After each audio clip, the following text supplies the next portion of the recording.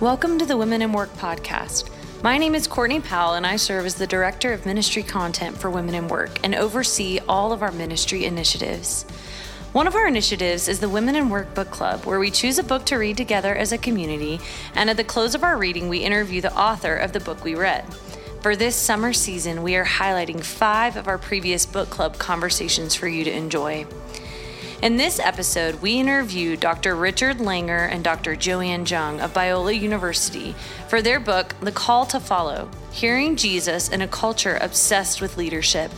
We loved this conversation.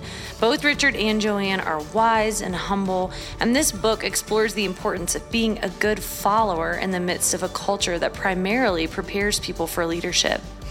As believers, one of our primary distinctives is as followers. We are followers of Jesus. I hope you'll enjoy this practical and insightful conversation as you tune in, and be sure to order a copy of this book. You can find the links to all of the resources mentioned in our show notes.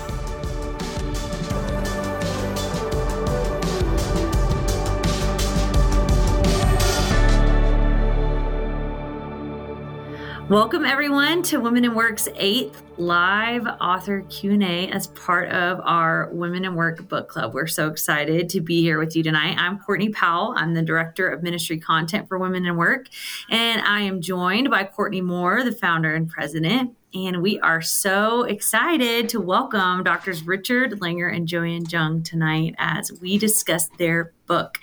It's called The Call to Follow. This is what it looks like. The Call to Follow, Hearing Jesus in a Culture Obsessed with Leadership. So welcome you two. We're really excited for this conversation.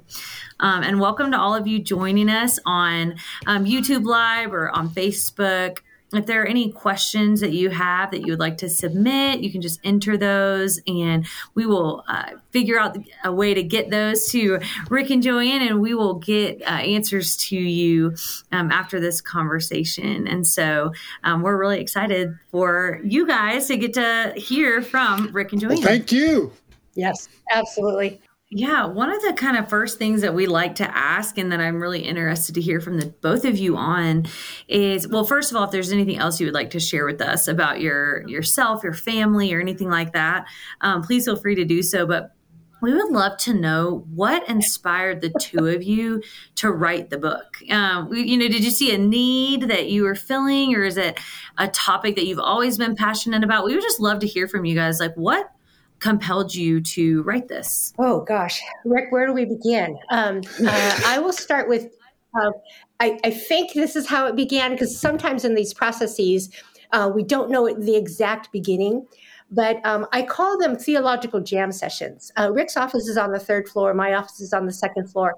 And oftentimes when we're in our offices, we get out and we walk the hallways, and we have these theological jam sessions, and we would have them in our offices, and we'd talk about what the English Puritans were doing. And Rick would tell me a little bit more about the integration seminars that he houses and holds on campus. And we were talking about leaders and leadership, and one thing led to another. And soon it became, there's so much focus on leadership, but what about discipleship? What about being a follower of Christ? Rick?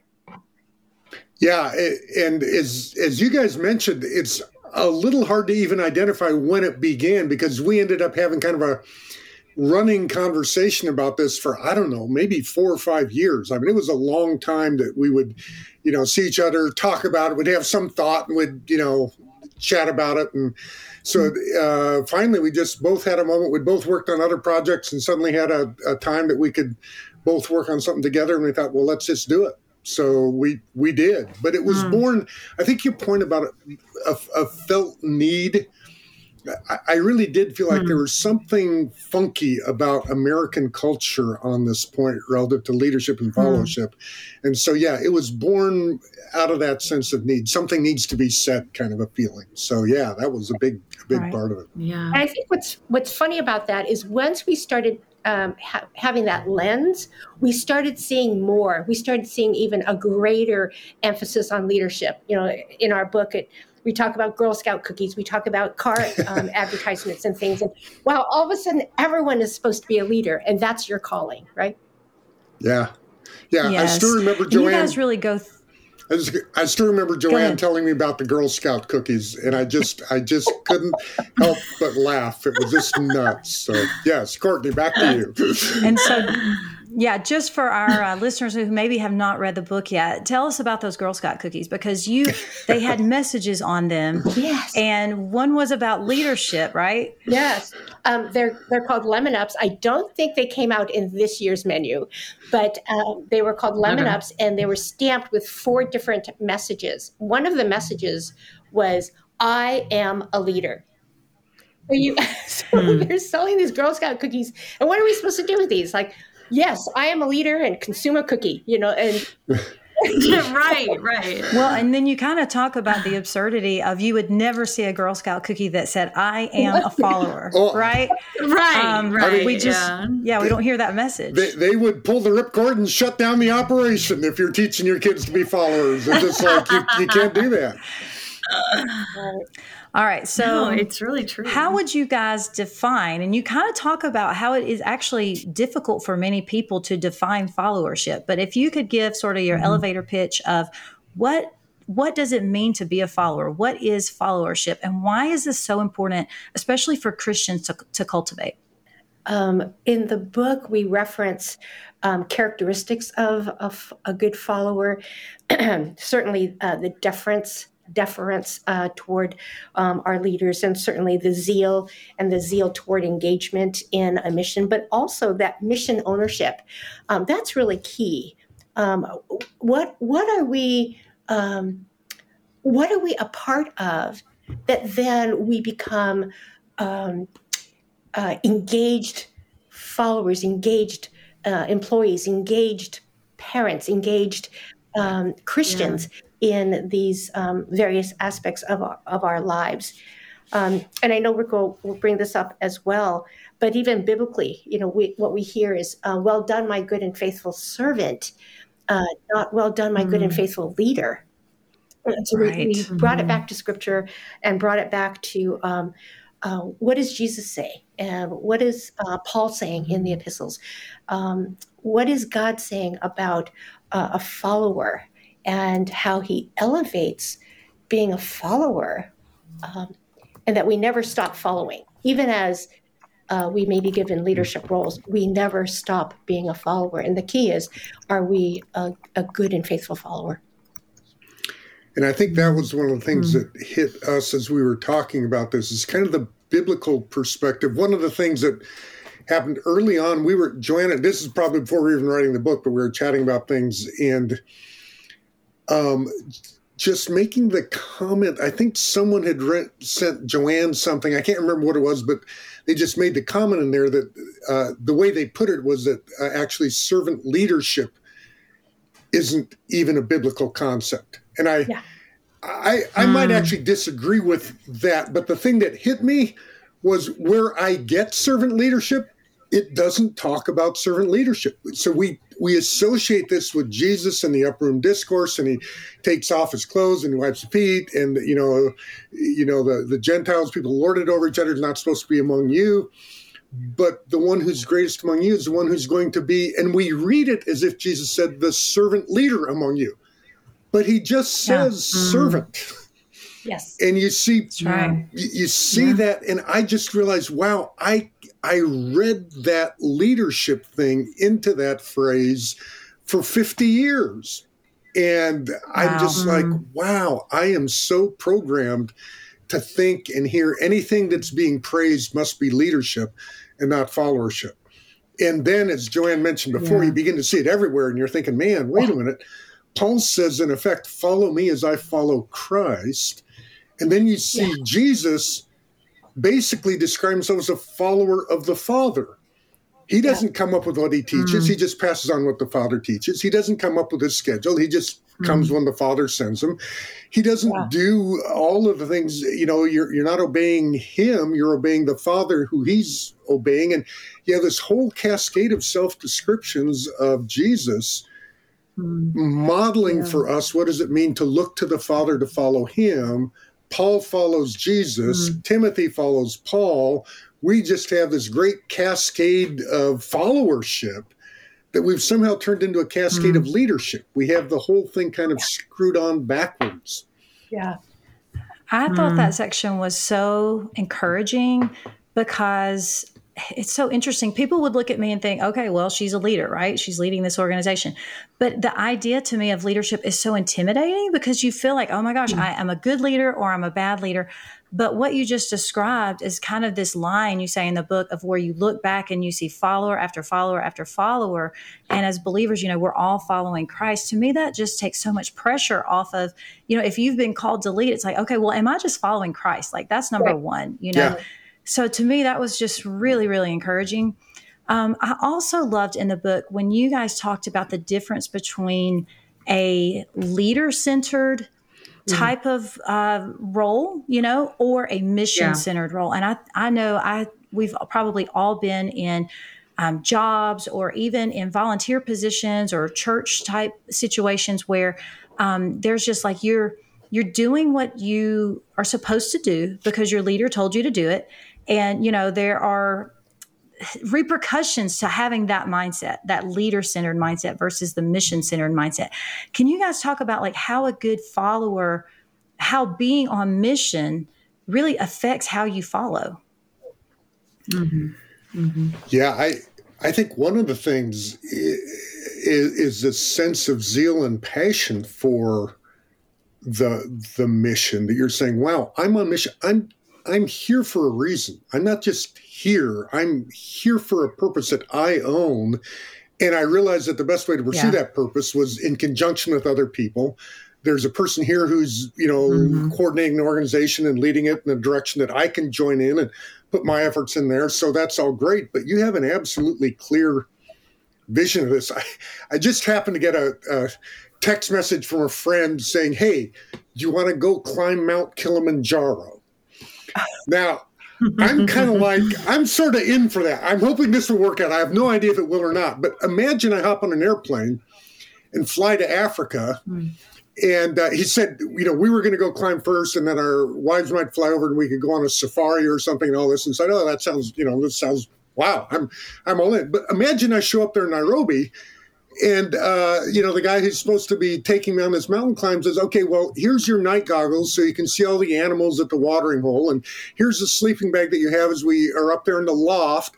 And then hop in the Jeep because it'll take us to where we're going. And I'm like, no, I'm here to climb a mountain. And you're giving me safari instructions. I'm here to be a follower. I'm not planning on finding my own way to the top of Mount Kilimanjaro. But you're taking me to the safari, and I'm here to climb the mountain. We got a problem here. And so I can't choose my guide unless I know my mission, right?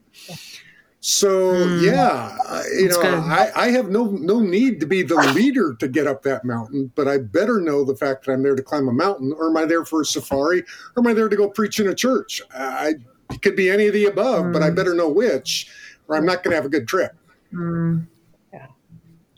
Yeah, that's a great example, honestly. That's a really good example. Well, and I love, too, in that section of the book, when you say, if you are mission-centered, you really can own it and then use your own personal gifts. You recognize, okay, I'm here because God put me here. And what gifts can I contribute to this? Not just like, let me just follow the example. Let me just do what my boss is telling me to do. Exactly. To me, that's really huge and something I hope the Women in Work community feels that themselves, like whatever role they're in, whatever job they're in, they really are called there by the Lord and can say, I'm going to own this mission. I'm going to be a part of it, submit to, what I'm in and demonstrate, some of the gifts the Lord has given me in it. That's Courtney, that's so critical because what you were describing and what we described in the book is our dependence on God, our dependence on the Holy Spirit to show us, because oftentimes we don't know. And we're confused about the workplace environment or the people that we're engaged with or our fellow employees. and we're not sure and we don't know. But that dependence on God's Spirit is, okay, Lord, show me how you want to use me with the gifts and the roles that you've given me. And he will show us because that's what he wants to do, to maximize on our own personal spiritual growth. He's going to speak into that for us and with us. We just have to be so in tune to hear him. Yeah. I love that. Well, one of the things that at this imagery that I think is almost, it was really illuminating for me when reading the book is there was this illustration about a line. And I think a lot of the times when we're thinking about following or like followership, we don't think about it as a line. We think about it as a pyramid, and you have this person at the top, and then being a follower is you're automatically underneath. But when you realize that Jesus is following, he's following the will of the Father, that it's more of an ordered structure instead of hierarchical, right? And so like the illustration in the book talks about this line, and that when people are following in a line, there's a leader, and a lot of times, you could be really far back from the leader even, and not see them, but you're continuing to follow and follow and follow, which is a good thing. But I love that imagery of a line, that it's not that being a follower means that you're less than, it's not that your value is less. It has to do with the order. And I thought that was really, compelling. It's helpful to think about it that way. That's not the language around being a follower that we have in our culture. Being a follower is seen as less than. It's seen as, you talk about this a lot in the book, but it's almost seen as you're failing. If you're following, it's because you're a failed leader. And that's not true. It's not true. And anyone that's been in an organization knows what a gift it is to have really good followers, people that will champion you and come alongside you and in leadership. I wanted to drill in a little bit more. Joanne, you just mentioned this, but I wanted to drill down even more into the marketplace because, for women in work, a lot of the women that make up our community are in the marketplace. And so we talk a lot about this commitment to mission. And one of our vision statement is we want to see women confidently step into their calling. We want them to view their work as meaningful to God's kingdom. And we believe that our overall mission as believers is the advancement of God's kingdom, right? But I would love to hear some practical wisdom from you for women and men that maybe they're in positions in the marketplace where they're in a bad leadership structure, or maybe they're not in a place where they can make effective change. Is there a way to follow well in these scenarios? Like maybe you're working I'm just thinking retail, you're working a retail job and maybe your boss isn't that great. Is there a way to be a good follower, a healthy follower in these scenarios? Yes. Tell me more. Joanne, tell me more. Courtney, you've mentioned a couple of things, and so a number of thoughts are spinning around in my head. So I'm hoping to address at least a couple of them. One is when it comes to God and his kingdom, it will always be about people.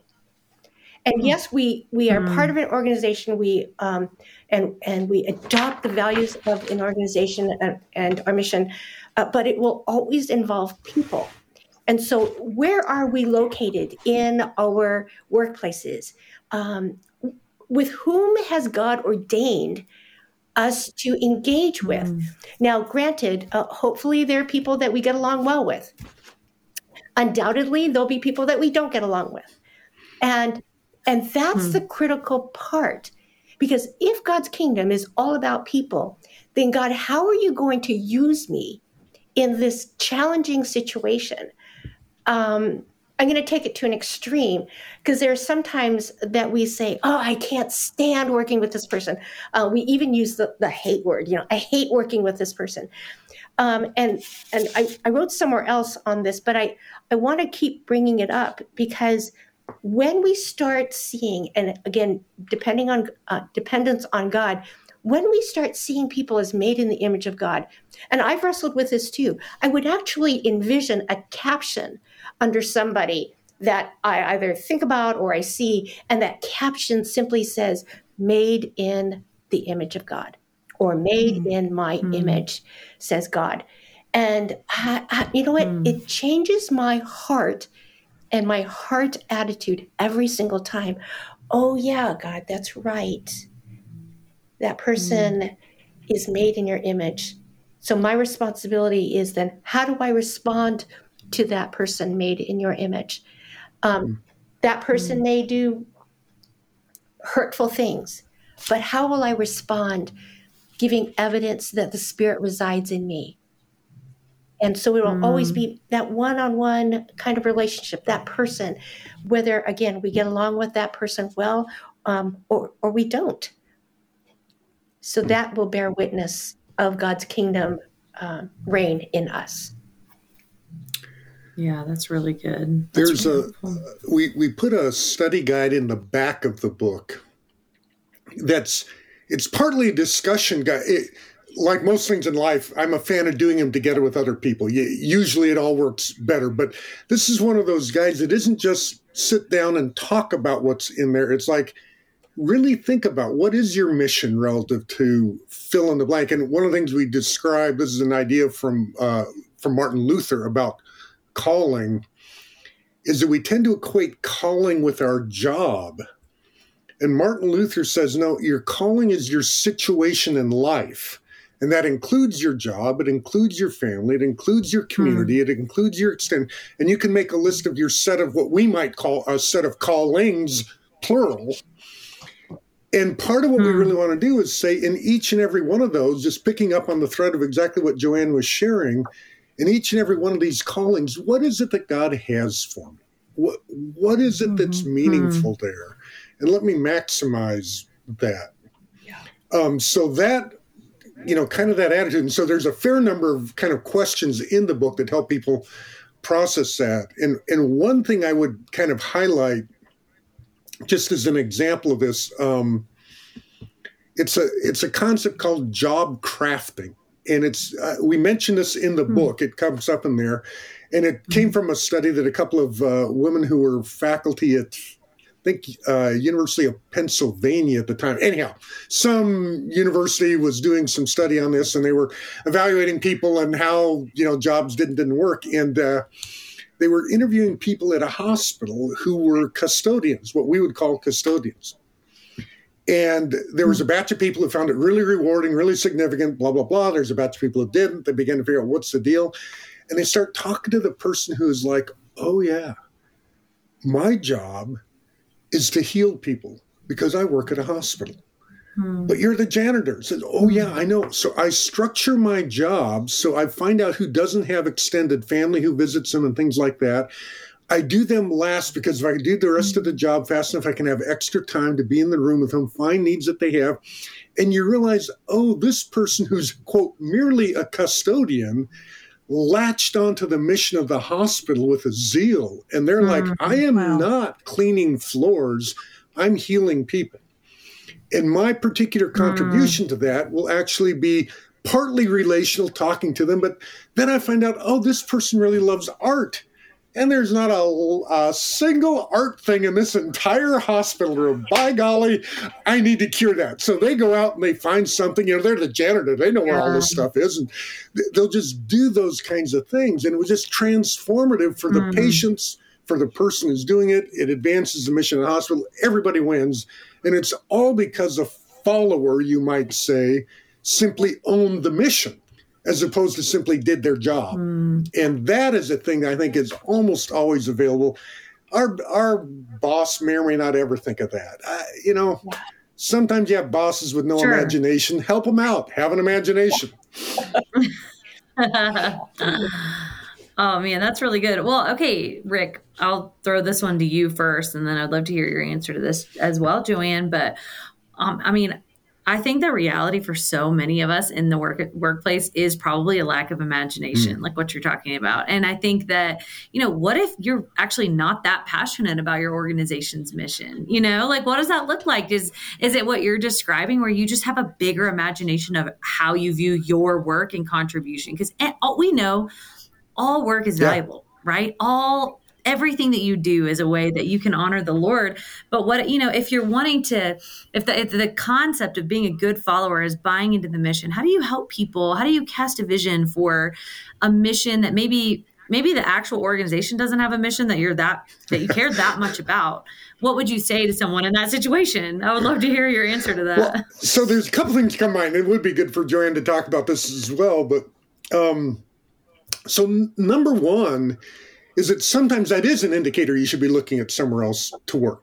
Sometimes there's, what, this job isn't me. I have no passion for this. And, I'm like, okay, well, no harm, no foul. There's nothing wrong with saying that's an indicator that I need to go and find a place that I have more mission for. But a second thing I'd point out is that sometimes, back to that issue of callings, not just a calling, sometimes your job won't be your biggest source of meaning in life. And I remember talking to a friend of mine. In fact, we were friends over a long, long period of time. And early in our friendship, I don't know if they'd even had children yet, but we were having a Bible study group. We kind of broke up, had one of these wonderful long conversations about what legacy do we want to have? And his wife came from a dysfunctional, alcoholic kind of dysfunctional home. He did too. He said, my legacy is simply to break the chain. We have chain 4 generations back of alcohol and addiction. And if my wife and I can break the chain, that we couldn't leave a better legacy. And I thought, wow, that's great. Well, fast forward 25 years, and he's having a job that isn't really fulfilling. And we started talking through all the other facets in his life. And he had a special needs daughter. It was not an easy situation in terms of those kinds of things.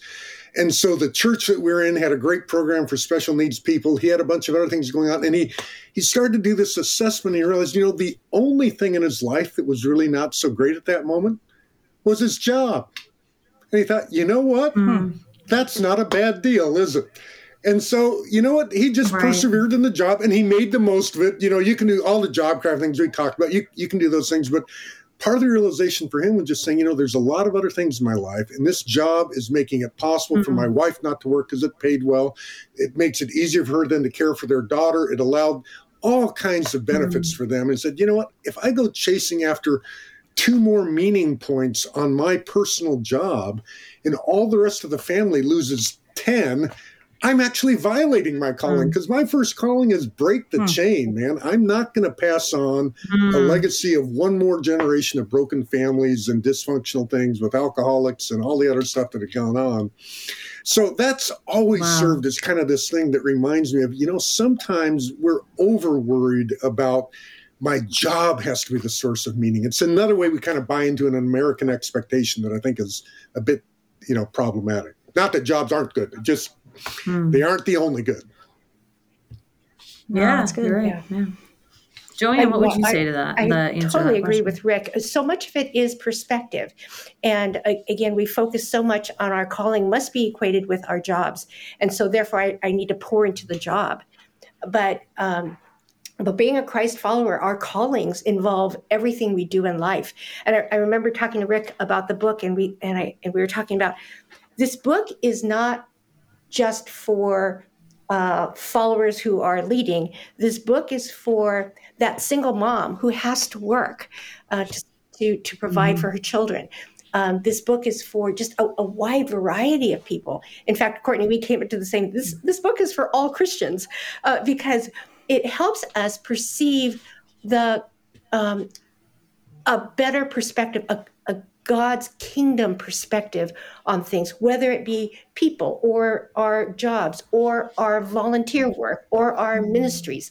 It's giving that followership perspective to every aspect of our lives, not just our workplaces and not just the people that we work alongside with or our bosses or fellow managers or things like that. So a lot of it is perspective. And where are we going to get that perspective? It's going to come back then to our relationship with God. It comes back to our relationship. How attuned are we to God's Spirit, in these situations? Well, and one of my favorite chapters in the book, Joanne, I believe it was a chapter you wrote about really sort of the things that help us become good followers as Christians. And you kind of go through some of the, spiritual disciplines there. I'd love to hear you kind of just talk about some of those disciplines, and each one you kind of go through. I can't remember exactly what chapter this is. I'm trying to it's chapter I think it's chapter 7. One, right?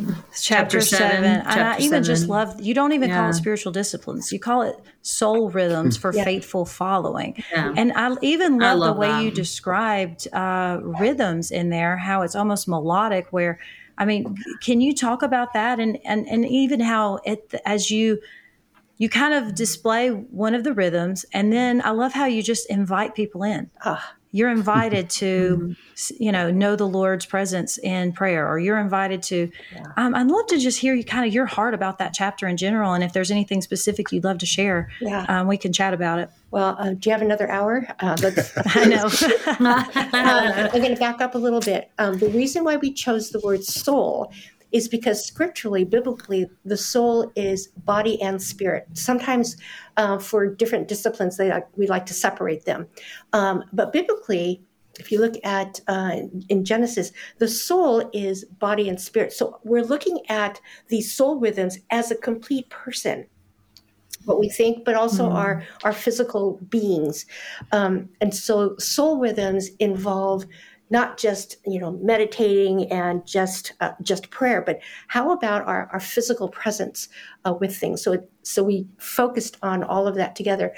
I think primarily I liked focusing on silence and solitude. It's so funny that scientific research is catching up with so many things that the Bible already knew, that God already knew in Scripture. And so when we talk about silence and solitude, so much happens in silence and solitude. We think, when my students go on a 3-hour silence and solitude time, they're thinking, oh my, do you know how much I can do in 3 hours? Do you know how many assignments I can finish, how many books I can read, how many papers I can write? And they go for the 3 hours, they go in kind of complaining. And afterward, I ask them, so how about if I change it to 1 hour? Hands down, the response is, no. You have to keep it at 3 hours, because that first hour, there are too many voices competing for my attention. So what happens in this silence and solitude is we actually become comfortable with our own voice. We actually become more comfortable with God's voice and his silences.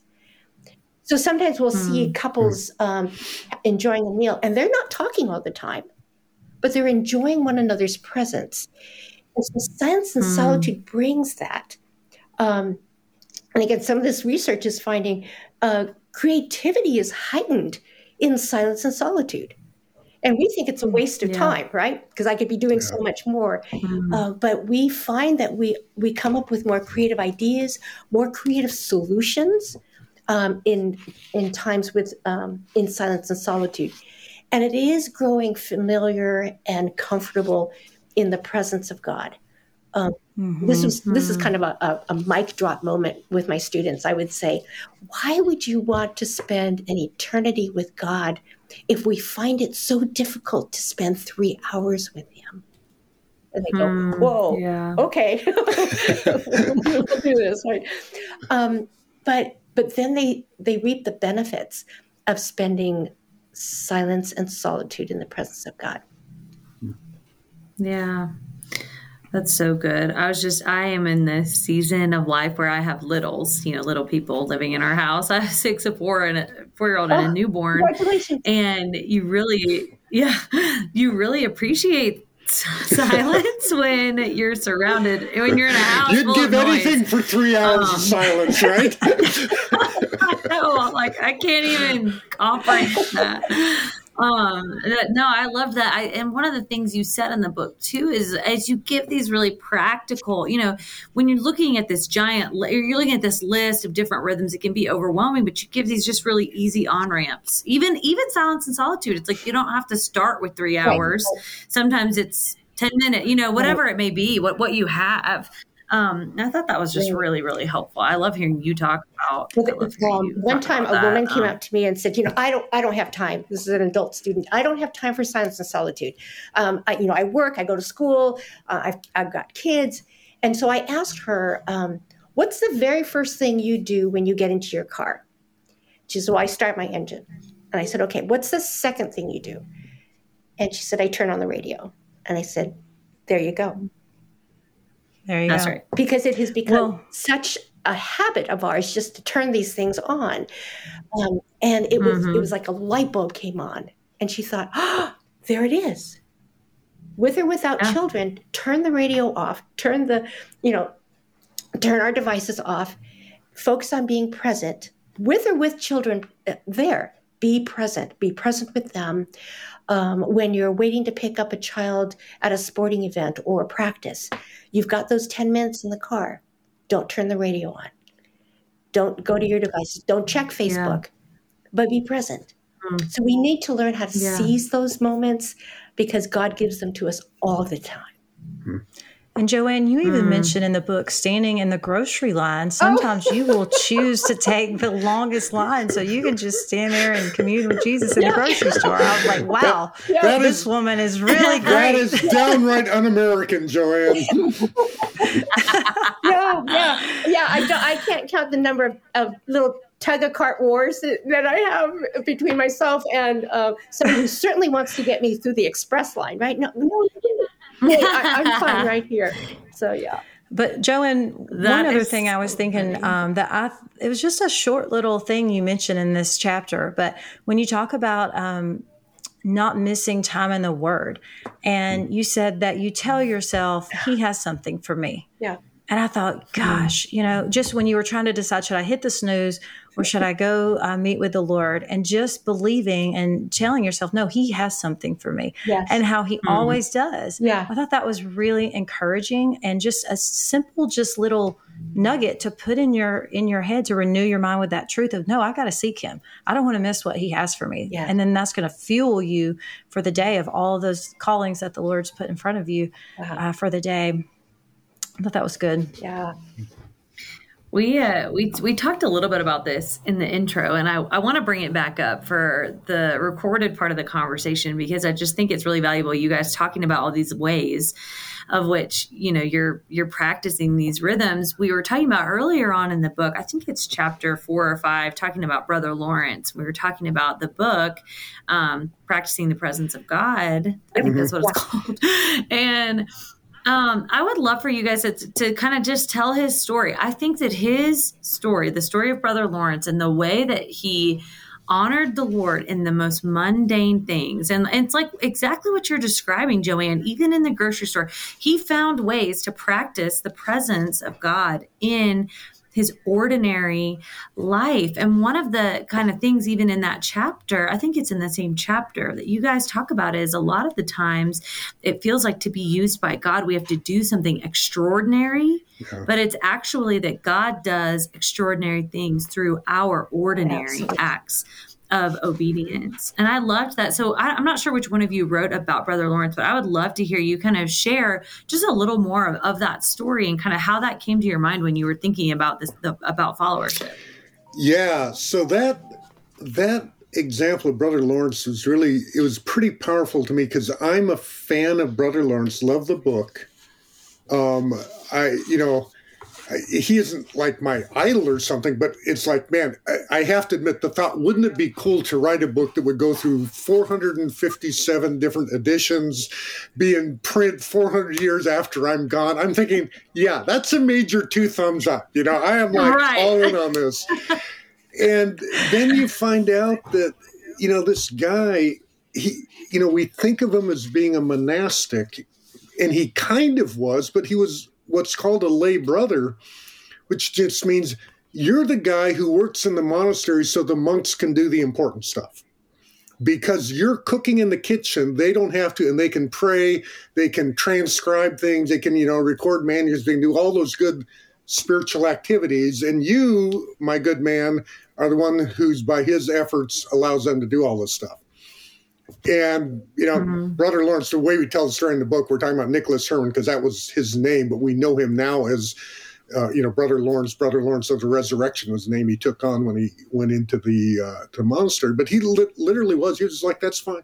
No problem. I'll work in the kitchen. He didn't like the kitchen. He wasn't good at the kitchen. He had a lame leg, so he's out there. One of the stories he tells is about getting all these casks of wine that they pack in these little tiny boats because they're going up and down these small rivers. So they pack it all up, and then the guy can't walk effectively, so he has to roll his own body over the casks that are filling the boat to try and get the boat to. And you just like, I'm listening or reading this account, and I'm just like, oh, please no, But he's just like, well, hey, I made the most of it. God met me. We got the job done. It was all good. So that's kind of his, and all of his life is lived in the kitchen. It's not like he becomes famous one day, gets a trip down to Rome, the Pope, does some sort of blessing, he becomes famous. Never happens. And he dies never having written a word.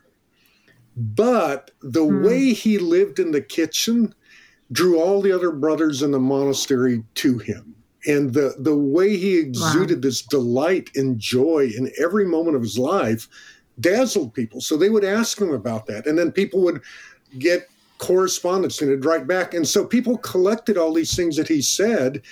And 5 or 10 years after he's gone, they just compile all these things and publish it. And the next thing you know, 400 years and 500 editions later, it's still in print. And the weirdest thing for me was asking myself the question, Rick, would you sign up to be Brother Lawrence if you knew that meant you would live and die without ever knowing what you did would actually become meaningful the way it did? And I'm like, is there like option C, some other thing on this multiple choice quiz? Because I kind of like the idea of all the achievement stuff. So these are some of the things that kind of reveal things in your own heart that you're like, oh, that's not what I was hoping to find when I looked inside. Right. Yeah. Well, it's like the idea, I was just going to say, or piggyback on that. It's like this idea of, even in parenting, or there's so many examples like this, but if the purpose of your work is to see the fruit, a lot of the times your work is going to seem really meaningless because a lot of the times you just don't see the fruit right away. And he did not have a life where he had abundant fruit in the sense of, but it wasn't tangible. It was the presence of God that was the fruit of his labor. But I love that story. I think that's such a great I was just going to I was just going to read a little quote from this chapter. Rick, you say, we feel guilty about our ordinary life. An ordinary life can be so easy and natural and comfortable that it doesn't seem quite right. Many of us, myself included, have a deep sense that we should aspire to something grand, demanding, challenging, or inspiring. It is not that I want to be martyred, but I do want to be radical. I want to be completely sold out for Jesus. And then you go down and you continue to talk about Brother Lawrence, and you say he sanctified his kitchen and his kitchen sanctified him because he intentionally made Jesus present in everything he did.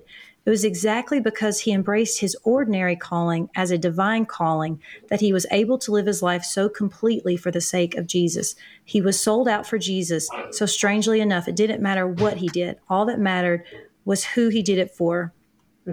And then you give a quote of Bonhoeffer after that. But that was so powerful because I'm like you. He's just in there doing the dishes and it just doesn't seem very much fun. We don't want to be the dishwasher.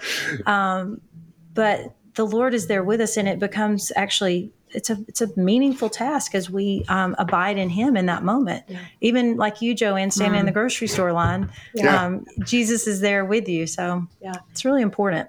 It's really, and one of the themes go ahead. I'm just going to add to that. What's really important is and I would say often it's a question that Christians don't ask often enough. And that is, God, what is your perspective?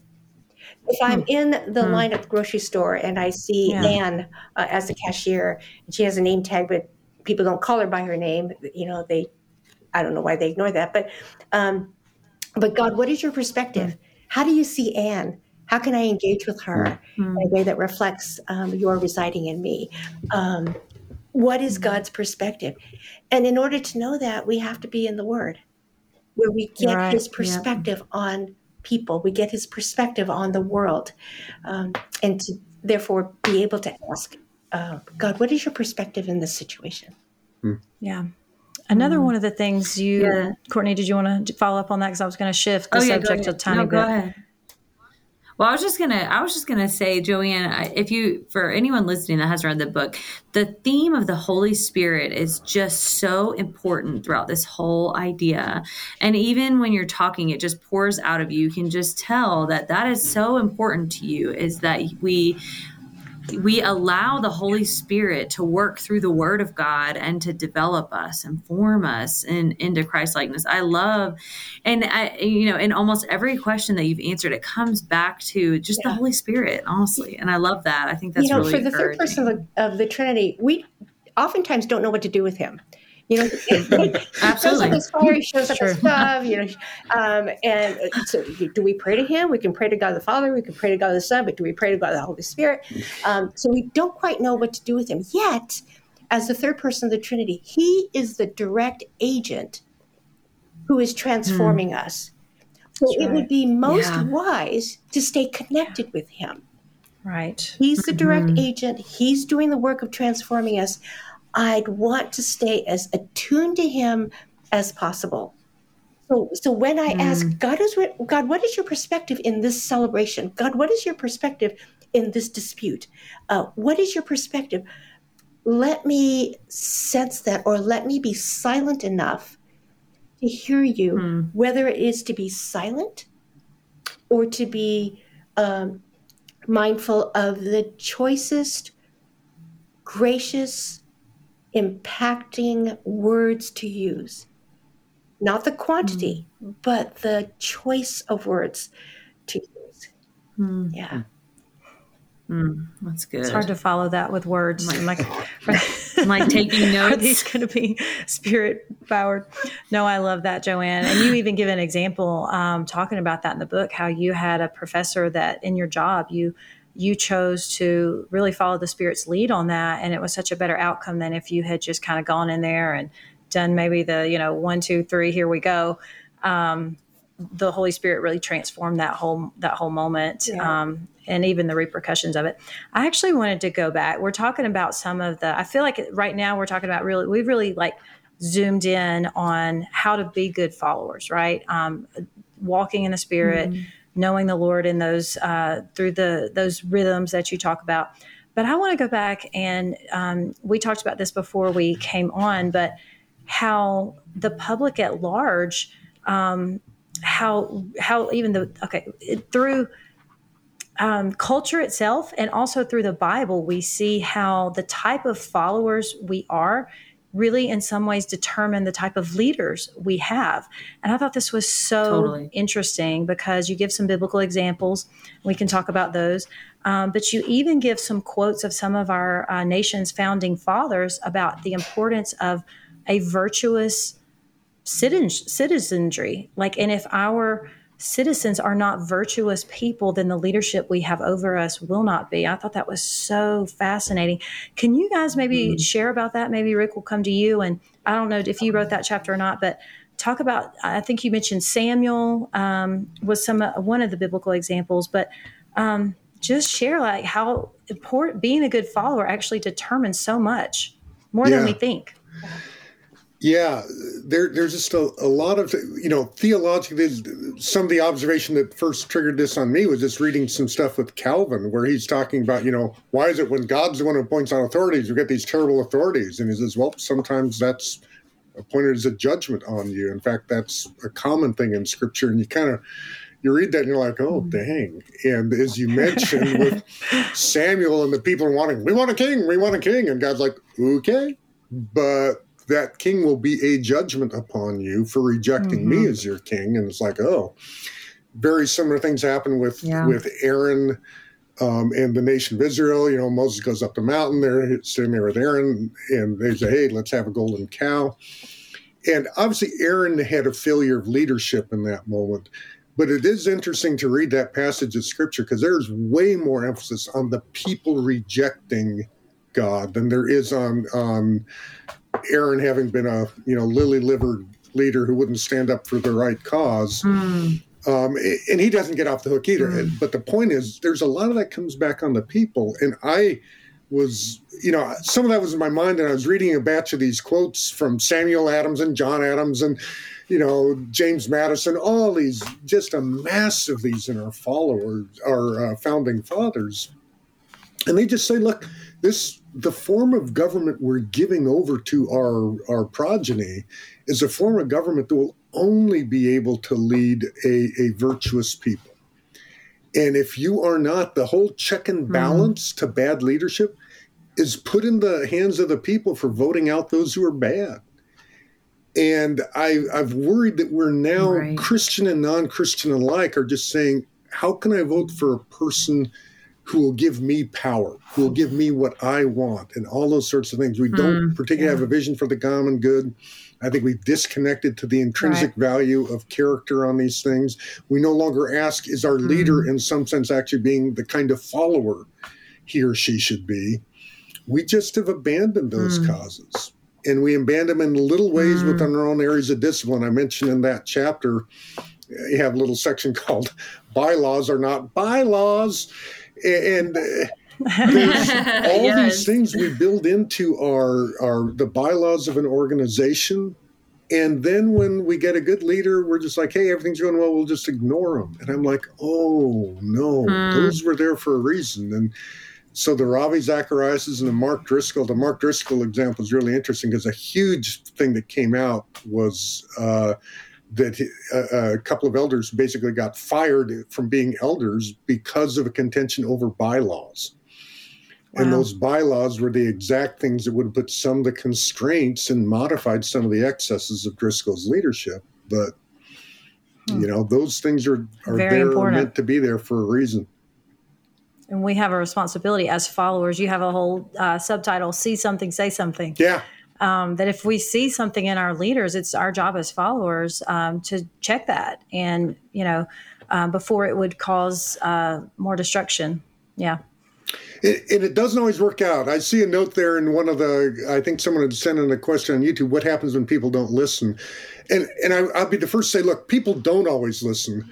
But it's like so many other things where we're saying, look, I have to be responsible for my part of this. What people do with this, I don't have control over. We can ratchet it up as we need to. In other words, there's people who say, wait a minute, that isn't right. And let me, speak up about this. So I think, hey, I said something once, so I'm backing off. That isn't really so much what I'm saying, but at some point you realize, okay, I am not in control of everything, but I have to speak up. And sometimes those are things that also lead you to leave. Same way as, an organization going, this isn't my mission, I need to go elsewhere. When you see, hey, this organization has departed from the mission, you probably have a similar obligation at that point, saying, okay, I may have to depart from that as well. That hopefully that certainly shouldn't be the first choice, but it may be what comes down the pipe at some point.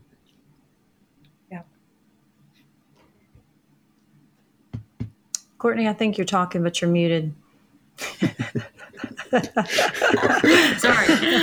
I was saying one of the context of him answering the question that we got was, you talk about followers needing to have wisdom to identify good leaders. So what happens when reports are ignored? If they are trying to point out bad leadership, and it's like what you said, Rick. I mean, sometimes it might mean a departure. It might mean a departure from the org. Like you said, that shouldn't be your first go-to, response, but that may be what ends up needing to happen, which is always really unfortunate. Just the brokenness that exists in our world is just sometimes things like that happen. Yeah. Well, we're about to wrap up our time. I feel like it has flown by. I feel like we could keep talking for much longer.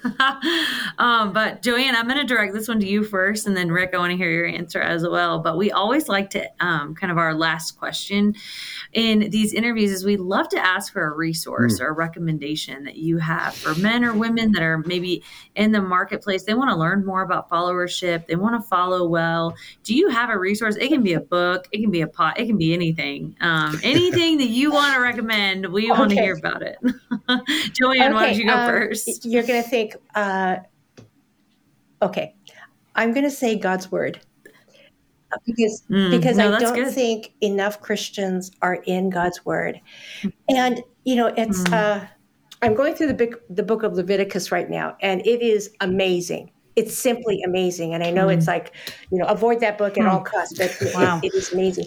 But so I would say the book I would recommend is the Bible, but not just that. I would ask this question as you read parts of any part of Scripture, and that is, God, who are you? Jesus, who are you? And what is your kingdom like? Because that who the king is and what the kingdom is like is what I want to follow. So if we get it right from God's word, we're going to learn about his character. We're going to learn his attributes. We're going to learn about the power of the Holy Spirit who enables us to follow through with this. We're going to learn about Jesus who made the way.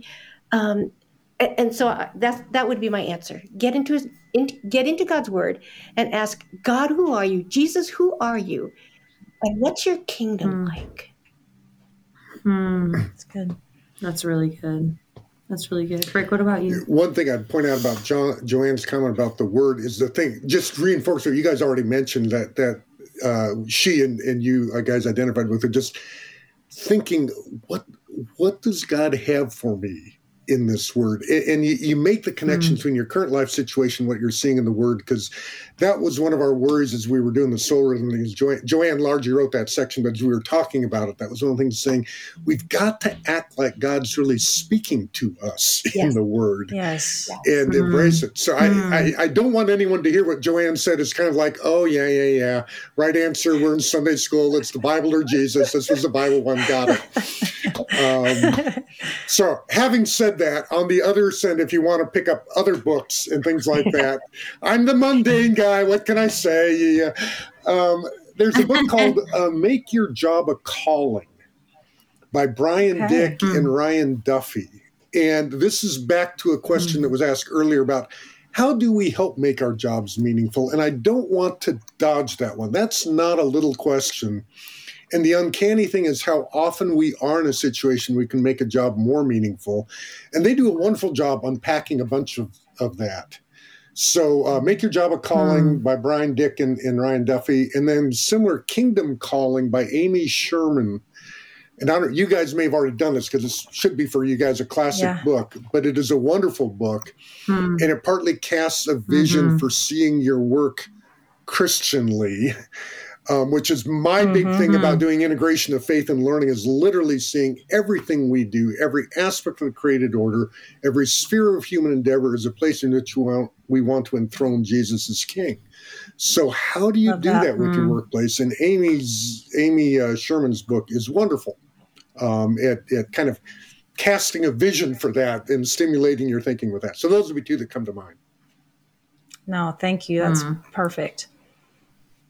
That is perfect. Well, thank you guys again just so much for coming on tonight. I feel like I have a lot to chew on even from the conversation, but more than anything, just really encouraged. You guys are doing really great work. And I think this book is so valuable. I cannot, my husband's probably so tired of hearing me talk about it incessantly because it's just like every chapter I'm like, my mind is blown. So if you're listening to this and you haven't bought the book yet, we have a link on all of our social media. We have it on our website. It's on Amazon. It's everywhere. And you need to order it. Don't wait another minute to purchase it. You definitely need to order it. So thank you guys so much. Thank you for writing it. I know that's a lot of work. Thank you for your diligence in that. And thanks for sharing with us tonight. Thank you for having us. It's a pleasure. It really is. Thanks so much for tuning in. If you haven't yet, be sure to subscribe and leave a review for this podcast. Check out our show notes for links to any resources mentioned in this episode. Also, Women in Work released our first ever book, Women in Work, Bearing God's Image and Joining in His Mission Through Our Work. Be sure to order your copy today. You can find more information about the book on our website. If you enjoy this type of content, we would be honored if you would consider supporting the work and mission of this organization. You can become a monthly donor or give a one-time gift. Any gift received will be stewarded to continue the work of inspiring, encouraging, and equipping women to leverage their giftings for God's kingdom. Thank you for your support.